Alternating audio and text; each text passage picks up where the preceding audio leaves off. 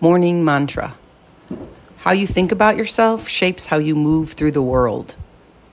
Never hand this power over to someone else. You settle for things because you think that you aren't worthy of receiving better. There's no truth to that. The job, the relationship, the life, the peace, the joy, the wealth, the creativity, it's all available to you. The problem isn't the availability of what you want, it's your perception of whether you deserve it.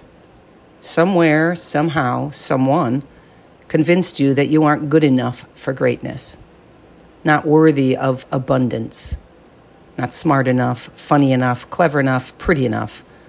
There's no truth to that. You are worthy of anything and everything. You are more than good enough.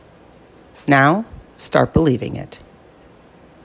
Be a positive thinker about yourself.